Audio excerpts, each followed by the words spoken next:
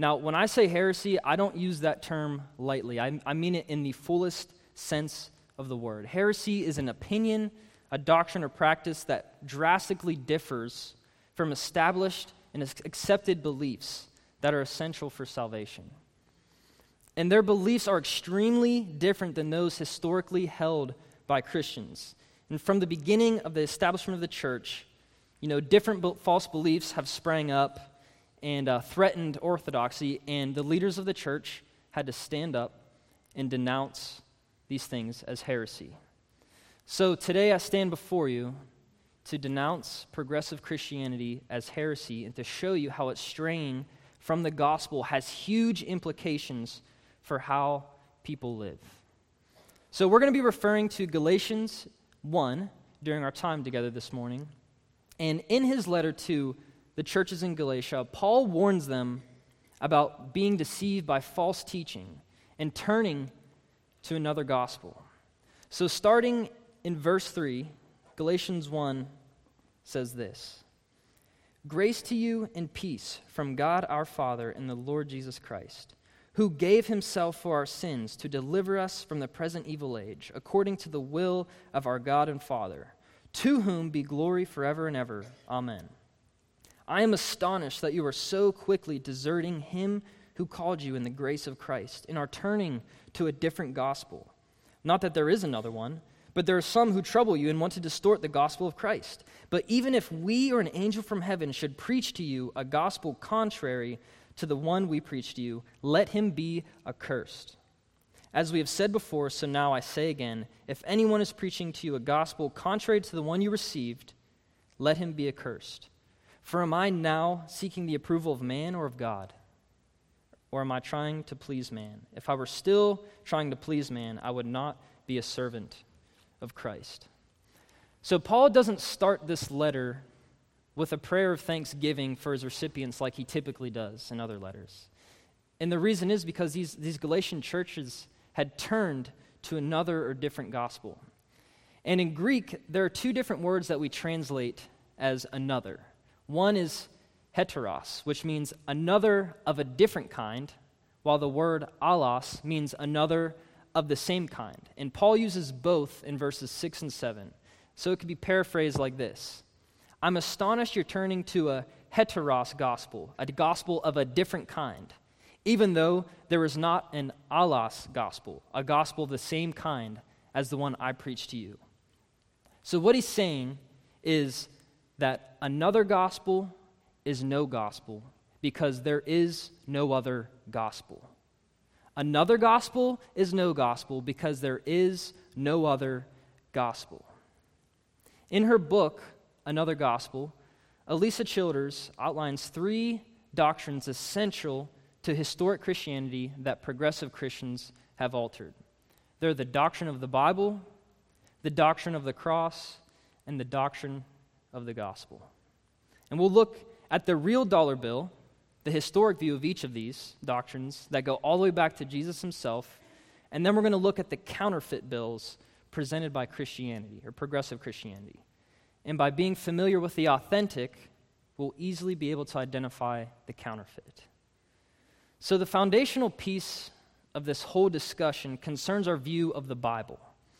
What we decide about the Bible has massive effects on what we believe about other aspects of Christianity.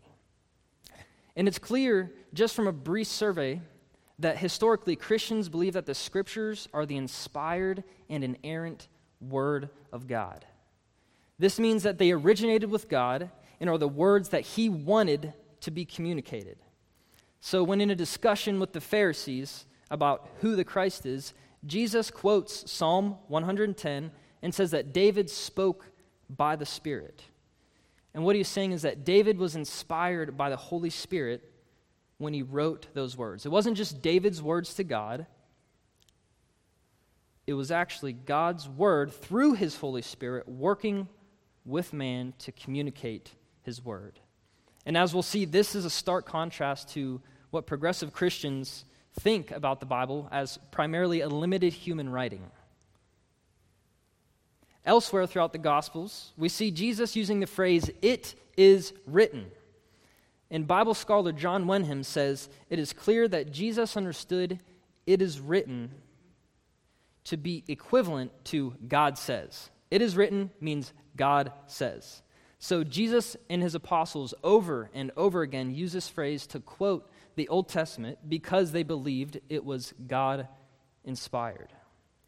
And the Apostle Paul also wrote about the divine inspiration of Scripture. In 2 Timothy 3:16 through 17, he says, "All Scripture is breathed out by God and profitable for teaching, for reproof, for correcting, and for training in righteousness, that the man of God may be competent, equipped for every good work."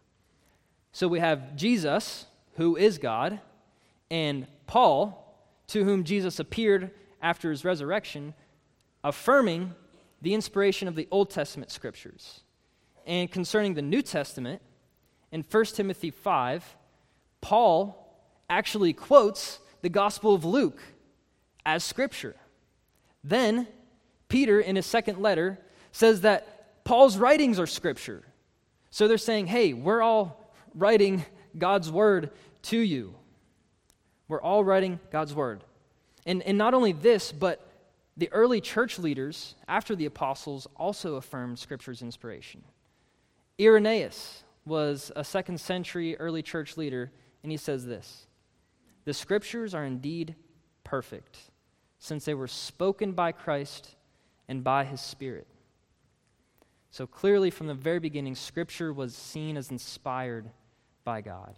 And if it's God's Word, it's inerrant because, as Paul says in Titus 1:2, God never lies. So let's compare this historical Orthodox understanding of the Bible to that of progressive Christianity.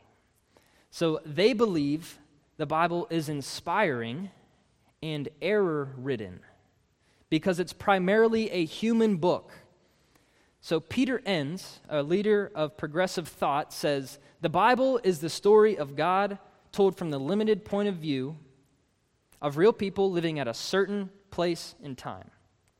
And something that's important to note is that progressives will use words that have historically been defined one way, and they'll redefine them to mean something else. So, for instance, we as Christians believe that God revealed himself to humanity over time. This is called progressive revelation. God revealed himself to Abraham, then to Moses and David and the other prophets, revealing more and more of himself to them. And then God's ultimate revelation of himself was in the incarnation of Jesus, fully God, fully man. And Hebrews testifies to this at the very beginning. It says, "Long ago, at many times and in many ways, God spoke to our fathers by the prophets.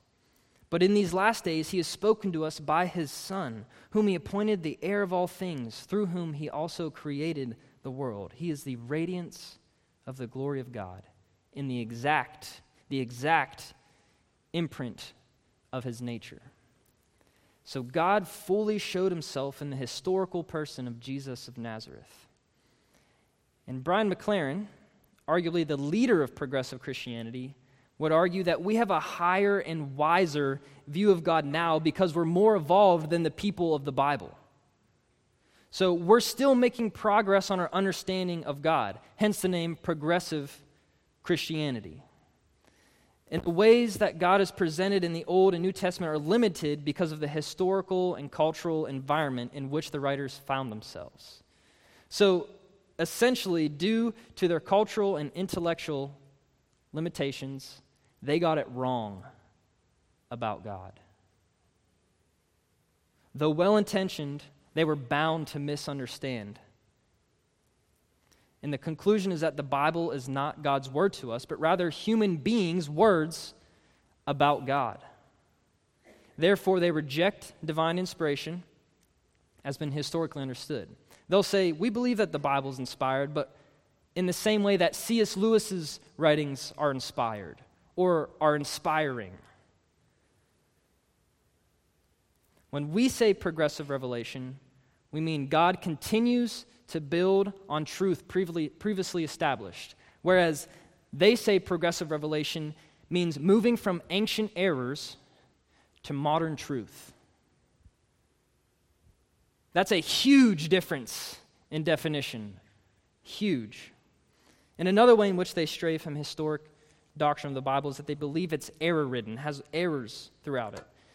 And after all, these are writings from thousands of years ago, and we don't have the original copies. So how can we know what they originally said? Because the copies that we have thousands, hundreds of thousands of errors in them. And the more questions and uncertainty they can bring up surrounding the Bible, they can make it a lot less absolute in what it says.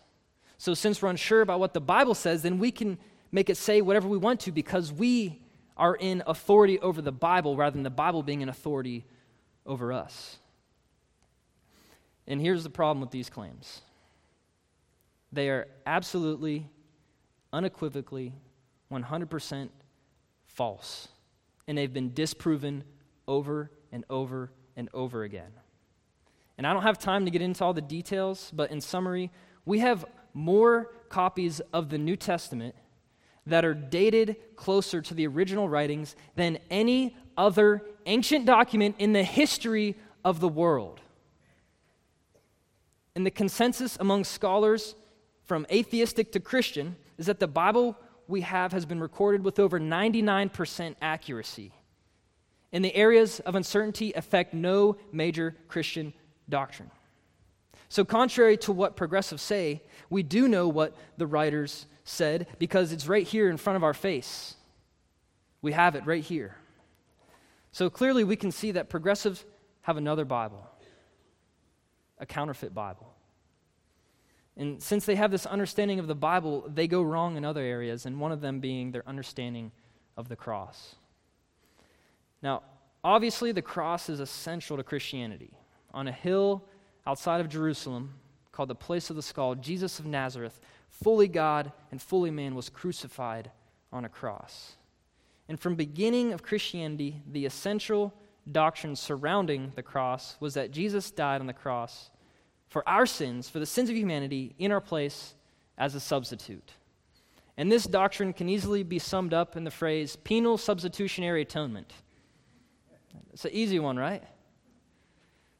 Penal substitutionary atonement. Let's break it down for us. The word penal means a penalty or punishment. So this means that Jesus had to endure the punishment or pay the penalty for our sins. And after all, God is just, and he must carry out his justice on sin. He cannot turn a blind eye to it as the moral judge of the universe. The second part, substitutionary, refers to the fact that Jesus took our place when he died on the cross. He was our substitute. He stood in for us. We should have been the ones that died, but he willingly took our place. And atonement means to repair and restore the relationship with God that was broken by sin. And the only way this could have happened was through the shedding of blood. In the Old Testament, the sacrifices of animals was made for the atonement of sins. Leviticus 17:11 says, "For the life of the flesh is in the blood, and I have given it for you on the altar to make atonement for your souls. For it is the blood that makes atonement by life." And then in Hebrews 9, which interacts a lot with Leviticus, it says, "It's impossible for the blood of goats and bulls to take away sin. But without the shedding of blood, there is no forgiveness of sins." Which is why Christ had to come as a sacrifice so that sins of humanity could be atoned for. So my hope is that the next time you hear the phrase PSA, you won't think public service announcement, but you'll think penal substitutionary atonement, which is an essential doctrine for Christians. However, this doctrine can be traced throughout the entire New Testament, contrary to what progressives believe. Jesus himself said, "I came as a ransom for the sins of many." Actually, in our passage in Galatians, right here, verse 3, Paul makes a reference to this doctrine. Jesus Christ gave himself for our sins. And numerous creeds have been identified in the New Testament that encapsulate important doctrines that were easy to pass on. And arguably the earliest one is found in 1 Corinthians 15, which scholars date back to within 2 years of Jesus' resurrection, very early. And Paul says this to the Corinthians, "For I delivered to you as of first importance what I also received, that Christ died for our sins in accordance with the Scriptures, that he was buried, that he was raised on the third day in accordance with the Scriptures." And then he goes on to list all the witnesses that Jesus appeared to. So Paul makes it very clear that Jesus died for our sins just like the Scriptures, which to him was the Old Testament, required. So PSA goes back to the very beginning of Christianity and was at the very heart of what Jesus accomplished on the cross. And this has always been seen as a beautiful act of God's love, grace, and justice. God himself taking the penalty upon himself for the sins of human beings. However, progressive Christianity completely rewrites the narrative of the cross. When commenting on progressive Christian view of the cross, Elisa Childers says, despite the abundance of biblical testimony, the one thing that virtually all progressive Christians agree on is that Jesus didn't die to pay the penalty for our sin. According to progressive Christians, this historic view makes God nothing more than an abusive father. And here we have what they call the doctrine of the cosmic child abuser. They're repulsed by the idea that God would require a blood sacrifice of his son and paint God as a temperamental father who beats his innocent son in a blind rage. To make the doctrine of the cross easier to accept, they say that Jesus' death on the cross wasn't to satisfy the wrath of God, but of humans, to satisfy our wrath. After all, Jesus was crucified by an angry mob, and his love and forgiveness towards the people who killed him is an example that we all should follow in terms of forgiveness. They would reduce the atonement down to just a moral example of how we should try to live in this world. And another progressive leader, Richard Rohr, says this about the cross. I believe that Jesus' death on the cross is a revelation of infinite and participatory love of God. Not some bloody payment required by God's offended justice to rectify the problem of sin. There was no transaction necessary. There was not a blood sacrifice necessary. Again, they're using language that was historically used one day and redefining it, because Christians have always seen what Jesus did on the cross as an act of love. However, we've also seen it as an act of God carrying out his justice on an unblemished sacrifice in the perfect person of Jesus Christ. And labeling the necessity of Jesus' death on the cross to satisfy God's wrath as cosmic child abuse is just emotional and rhetorical manipulation that doesn't actually reflect anything close to what Christians have believed from the beginning. And let me say something, that child abuse is horrendous and evil. And it's continually on the rise in our society in all forms. And when a child is abused, it's not something they willingly choose to participate in.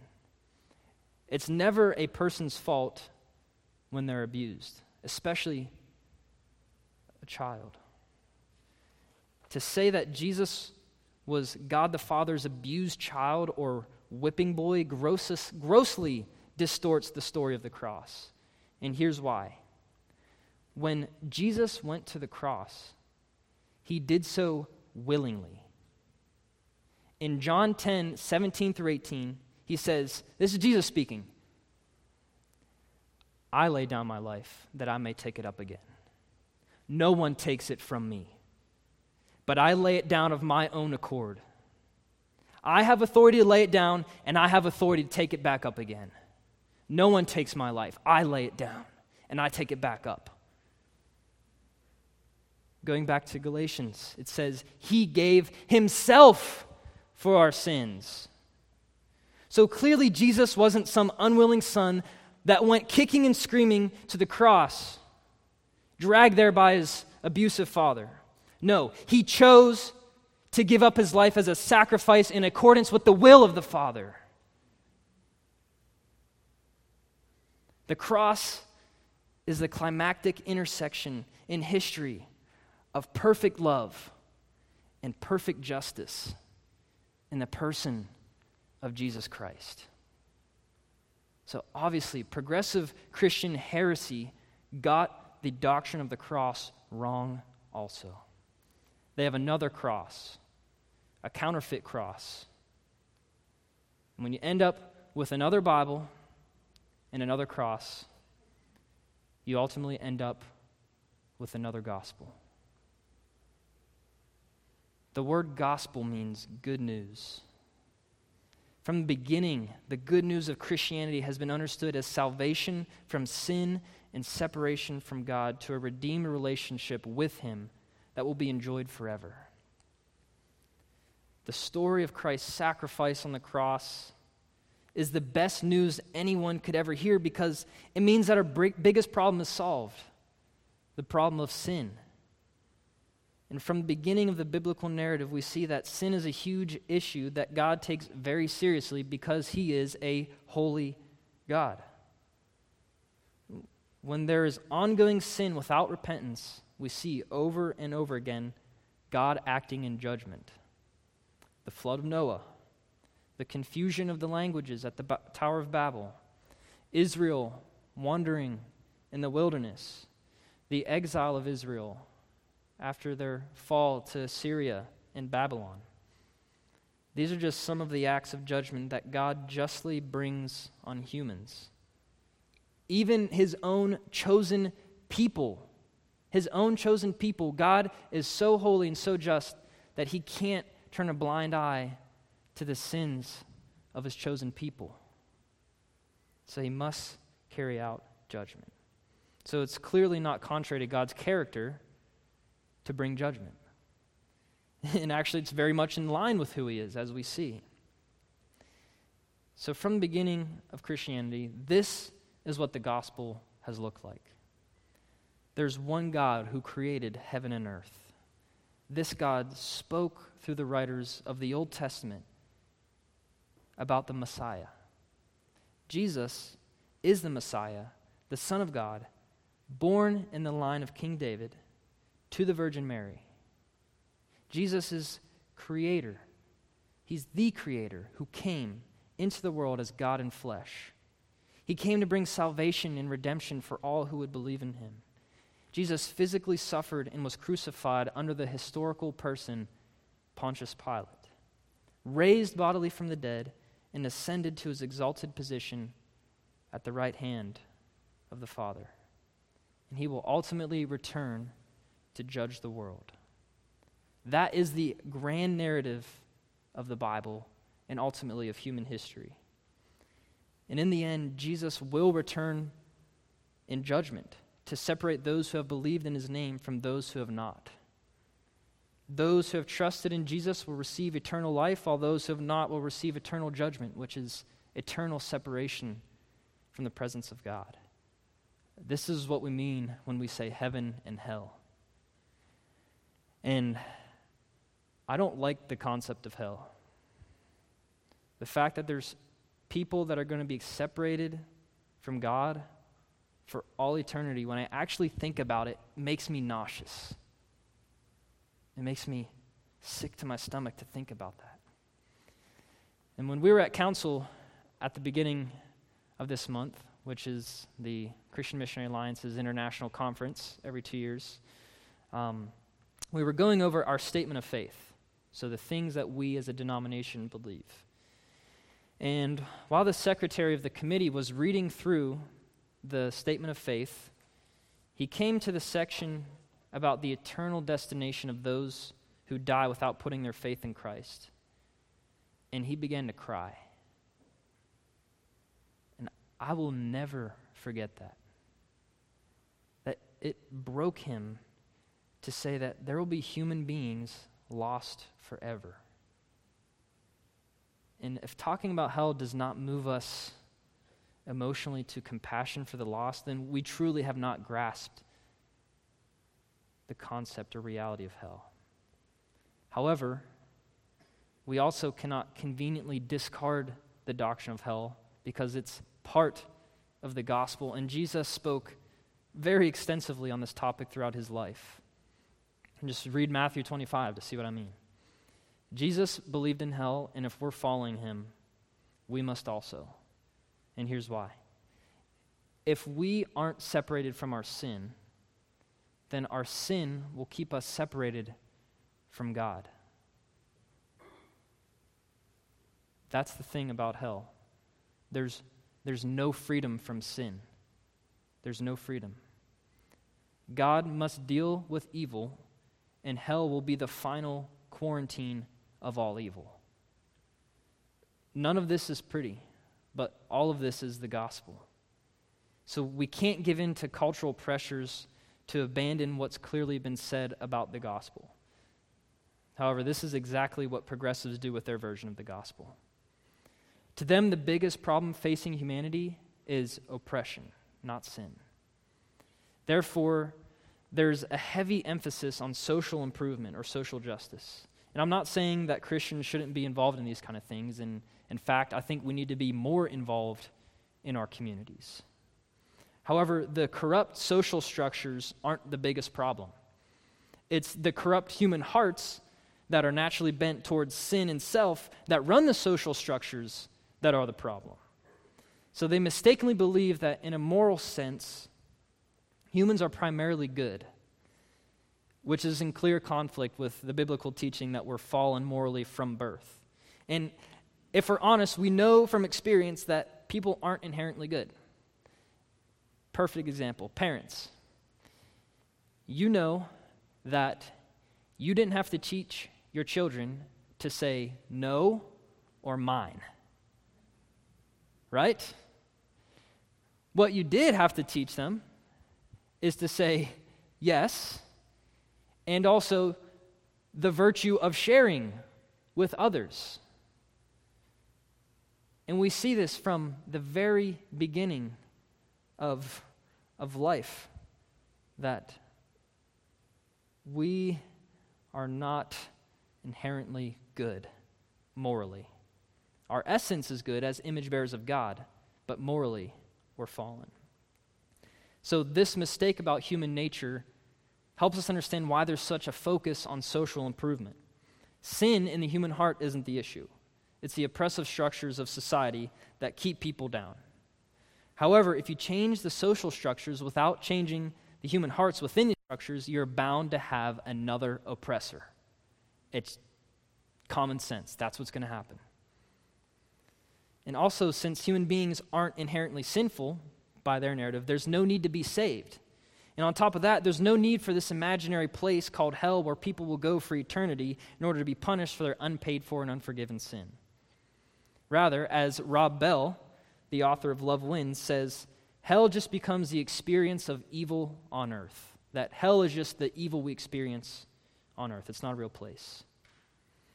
And another progressive pastor, Brian Zahn, chimes in, saying something like, Jesus certainly did not lay the foundation for an afterlife theology that claims all non-Christians go to hell.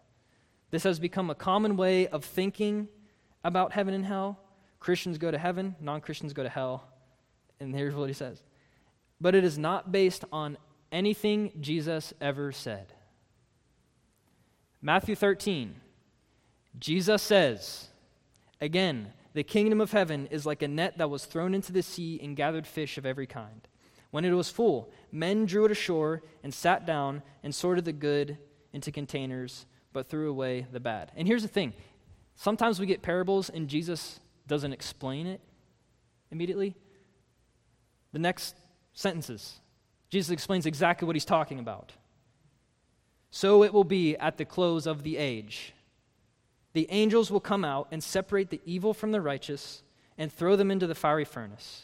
And in that place there will be weeping and gnashing of teeth. So I think it's safe to say that Brian Zahn was wrong.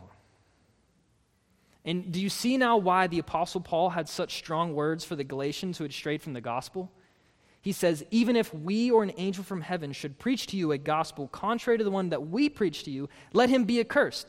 As I've said before, which he's referring to the sentence previously before this one, so now I say again, if anyone is preaching you a gospel contrary to the one you received, let him be accursed.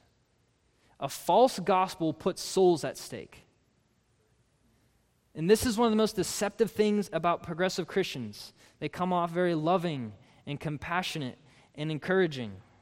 But listen to what Paul says in 2 Corinthians 11, 13 through 15, when talking about false teachers. Such people are false apostles, deceitful workmen, disguising themselves as apostles of Christ.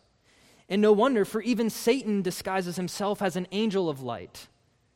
So it is no surprise of his servants also disguise themselves as servants of righteousness. Their end will correspond to their deeds. So in the end, they're actually some of the most unloving people, and here's why. Their definition of love is to accept what everyone does no matter what. Love means approving of everyone or everything someone does. But the biblical definition of love is to look out for the best interests of others. And ultimately, what's in everyone's best interest is to acknowledge that they have turned from God and need the atoning sacrifice of Jesus on the cross to pay for the penalty of their sin, to bring about new life within them by the power of the Holy Spirit. That is what's in everyone's best interest, to acknowledge that fact. And 1 Corinthians 13 says this, love is patient and kind.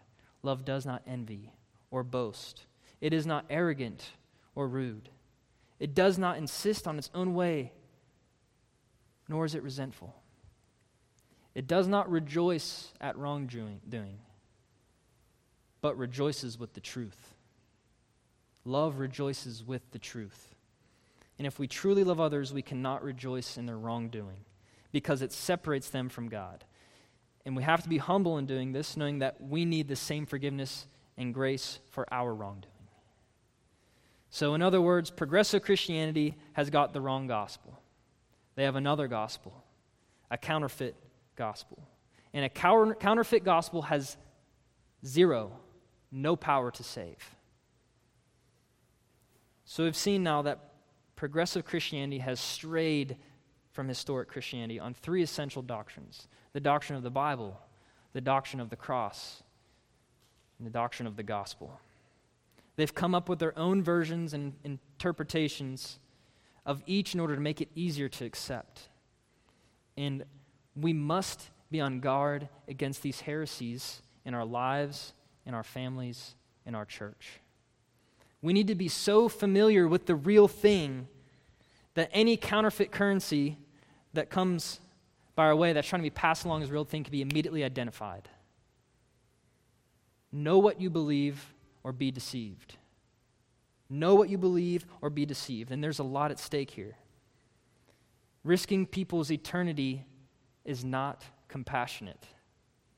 As a part of the alliance, we are seeking to bring the gospel of salvation, redemption